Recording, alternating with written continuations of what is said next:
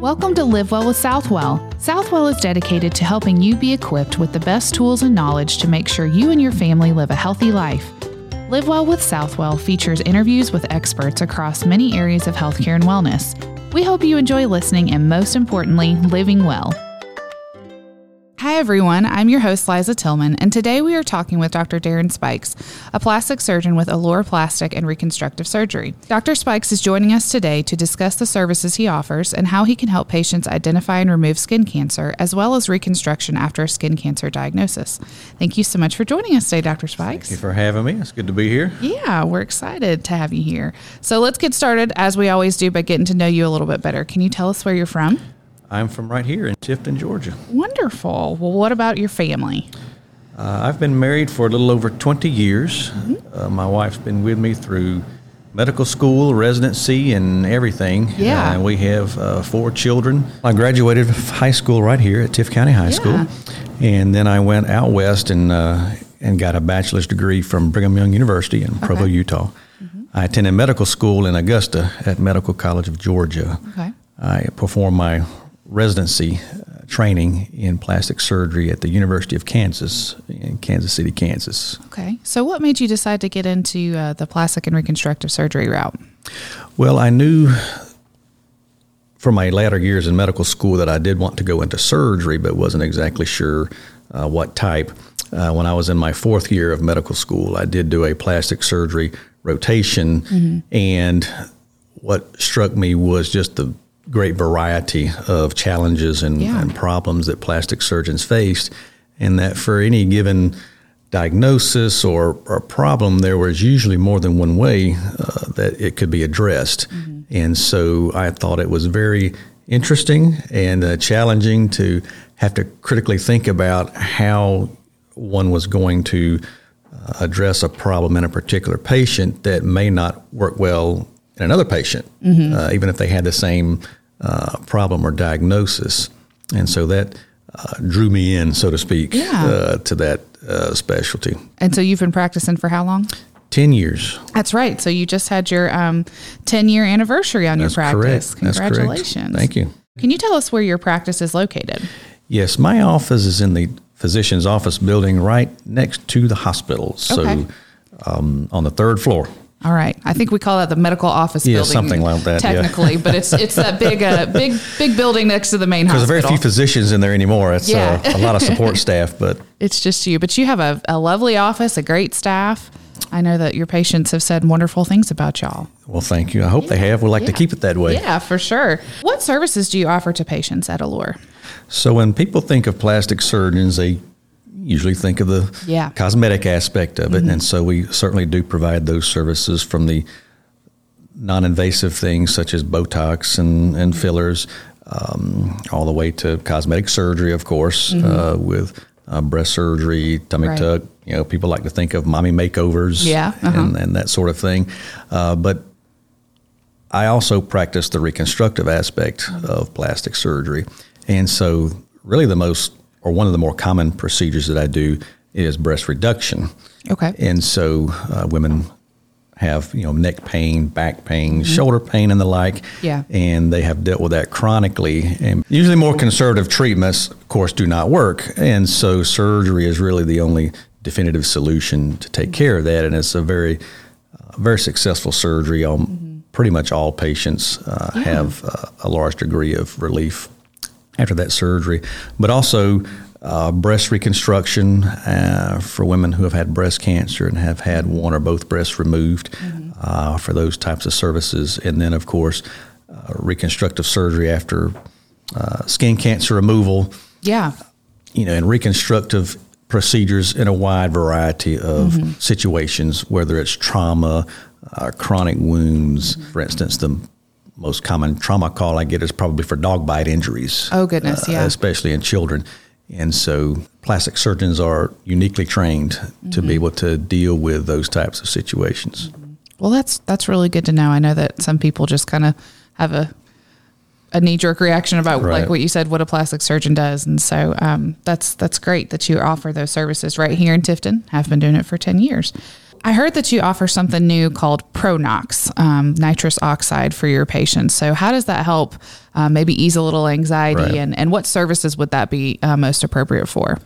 So most people have probably heard the phrase laughing gas. Yes. And that's what nitrous oxide is. And the dentists offer it, a lot, of course. So Pronox is a sort of a trade name for the device that we have that provides a mixture of 50% nitrous oxide or laughing gas and oxygen. Okay. And so although this won't take away the pain, it just helps you not care about the pain. There we go. So that you can better tolerate the procedure. And it's patient controlled. They just hold a circuit up to their mouth and they breathe in and breathe out as much or as little as they need to. Okay. And we can use it with anything. I've had patients use it with when they're getting their filler injections or their Botox injections. And of course, when we do more involved procedures in the office, such as liposuction and the skin tightening device that I have, when we use that, then that's very beneficial for the patient to be able to use that and to make the procedure very tolerable. Yeah. And I'm assuming it wears off pretty quickly? Very quickly. Yeah. We will keep you in the office about 10 minutes or so afterwards. Just want to make sure. Just to make sure. But then people walk out and they drive and go about their normal routine. Let's dive into our main topic, which is actually skin cancer. So how often should we get checked for skin cancer, would you say? So at a minimum, I would say at least once a year by a physician. And of course, people can do self-checks. Sure. However often they need to, but at least once a month. And although someone may not know exactly what a skin cancer looks like, they can certainly tell in most instances if something is changing or worrisome. The most common thing patients will tell me is that they have a spot that came up and it just won't go away. Yeah. Or it bleeds or it scabs up and then it falls off and comes back. So that's usually a red flag. Sure. So people can usually notice changes in their bodies or on their bodies. Yeah. And so even though they may not know what a skin cancer looks like, they at least know that's going on. Yeah. So we should always get anything that's going on. We need to get that checked. And they can get it checked with you or their primary care doctor, right? Correct. Okay. How serious is skin cancer in your opinion? I've often heard it referred to as cancer light. Meaning it's not as concerning as other cancers because, it's just skin cancer. Is it something that we should really take seriously? Yes. And there are, of course, different types of skin cancer. Right. Not all skin cancers are equal. Probably what everyone is afraid of, and rightly so, is melanoma. Right. And so melanoma carries a higher mortality rate or chance of dying than the non-melanoma skin cancers. Fortunately, melanomas make up the smallest percentage of skin cancers. The most common skin cancer is basal cell carcinoma, referring just to the cell layer that the cancer originates from. Okay. The second most common type is squamous cell carcinoma, which can be a little bit more aggressive, but in general, all of these are very treatable. Usually the primary method of treatment is surgical. Okay. So once it's surgically removed, then you should be practically cured from the cancer. If people delay in getting treatment and think that it'll just, quote, go away, certainly these things can grow, and mostly they will be locally destructive, meaning they will just eat away at the tissue wherever the cancer is. It's very rare, I would say, that these basal cells or squamous cells metastasize or spread to other, body areas. Usually they just grow locally and get bigger and grow deeper. Okay. But we do need to get them checked out. Definitely need to get them checked out and treated for sure. So how can you help with patients with the removal of their skin cancer? Like you said, if it has kind of turned into a more serious situation, something outside of the scope of a primary care physician, how do you help them with that? So most of my patients don't come to me with a skin cancer diagnosis. Okay. So in the office, of course, I will assess them, and oftentimes patients will come in just for, let's say, one or two spots that they are concerned about or their physician is concerned about. Right.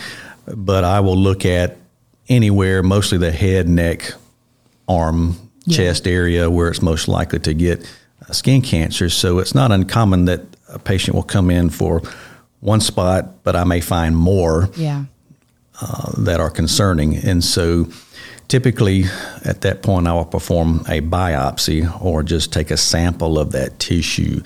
And then once I have a definitive diagnosis on what type of skin cancer it is, and then we'll proceed with, the treatment. And like I stated previously, usually the primary method of treatment would be surgical excision or cutting it out. Is that something that you would do in the office, or is that something that you would go to the hospital for? It depends. Okay. It depends on the size of the anticipated, excision, where it is, and what the anticipated reconstruction needs to be. And of course, what the patient feels he or she could tolerate and be comfortable with. Sure. Doing it in the office, we don't have general anesthesia in my office, so we just use local anesthesia. So, but I will perform a lot of these in the office if the patient can tolerate it and the reconstruction is not particularly involved and relatively straightforward. Okay. What can you do to help patients who may have had a large portion of skin cancer removed from places like their ears or nose? Is that something you can help with? Yes. So that's another thing that plastic surgeons are uniquely trained in. We do a lot of noses, eyelids, ears, and lips. Those are very specialized areas. And so there are reconstructive techniques that are available that can help restore as much as possible normal form, and of course also maintain function. If someone has a skin cancer on their nose, of course we want their nose to look pretty much like it did before they had the skin cancer, and of course for them to still be able to breathe. Yeah. So there is usually a spectrum of reconstructive possibilities, each with their own advantages and disadvantages, risks and benefits. And so I discuss with the patient all of those anticipated possibilities, and then make a judgment, usually at the time of surgery, what would be best for the patient. Okay. I've had several friends who've seen you before, and they've all said that you've done a really wonderful job of, like you said, kind of preparing everybody for what a realistic outcome will be. Right. That I think we sometimes have an idea in our heads that things are going to go back exactly the way that they were, or that they're going to look a certain way. And so definitely commend you for preparing your patients for a realistic outcome. And I know they're always happy with it, but there's there's a part of that that's well, important. Some patients think that because I'm a plastic surgeon that I can do scarless surgery. Right. Well, there's no such thing as scarless. There's no such thing as scarless surgery. I wish there were, but of course we try to get the best scar possible, hide scars, camouflage scars where possible, so that they're much less noticeable. That's great. I think this is an important topic to discuss while we're talking about skin cancer. I know you're more on the removal end, but how can we prevent skin cancer? So the best thing you can do is to use sunscreen. Yep. So anything above 30 or 40 SPF, you're probably not getting any additional benefit from. Oh, okay. It's blocking enough, UVA, UVB rays to help protect you. The main thing is just try to remember to reapply it. Yeah. Even if you have a quote waterproof, sunscreen, it's a good idea to maybe every couple of hours or so, give or take, to reapply that sunscreen. Also, if you're going to be outside, you can always wear, big hats or something to help cover your ears and your nose and that sort of thing. So we don't have to come see you farther down the road to fix our nose and our ears, right? Well, sun exposure, UV exposure is the biggest risk factor, for sure, for skin cancer. So, how about tanning beds? How bad are those? Well, I certainly would, from just strictly speaking from a skin cancer standpoint, it's best to avoid them. You will get exposed to, of course, the rays that would help cause skin cancer. I know they're probably very popular. But again, like I say, just from a strictly skin cancer prevention standpoint, it's probably best to avoid. And even from a skin aging standpoint, I think I know, speaking as a woman, we all feel better when we have a tan, and that's fine. Right. But I think I read somewhere that if you have like more than 2 sunburns or something like that, you've really just increased your risk for skin cancer and sunspots and all that. It's a good point. Even if you don't get a skin cancer, ultimately, chronic and repeated sun exposure does damage the skin. Mm-hmm. And so it can lead to signs of aging and skin blemishes, as it were. Yeah. And we want to avoid that. Right. But I can help with that potentially too. You can. Thank you again for joining us, Dr. Spikes. Thank you for having me. It's been a pleasure. Thank you. All right. Well, if you would like to make an appointment with Dr. Darren Spikes, you can call Allure at 229-391-3600 or visit mysouthwell.com/Allure. Thank you for listening to this episode of Live Well with Southwell. If you have a question for a healthcare expert or a topic you'd like us to discuss, send an email to info@mysouthwell.com. Until next time, live well.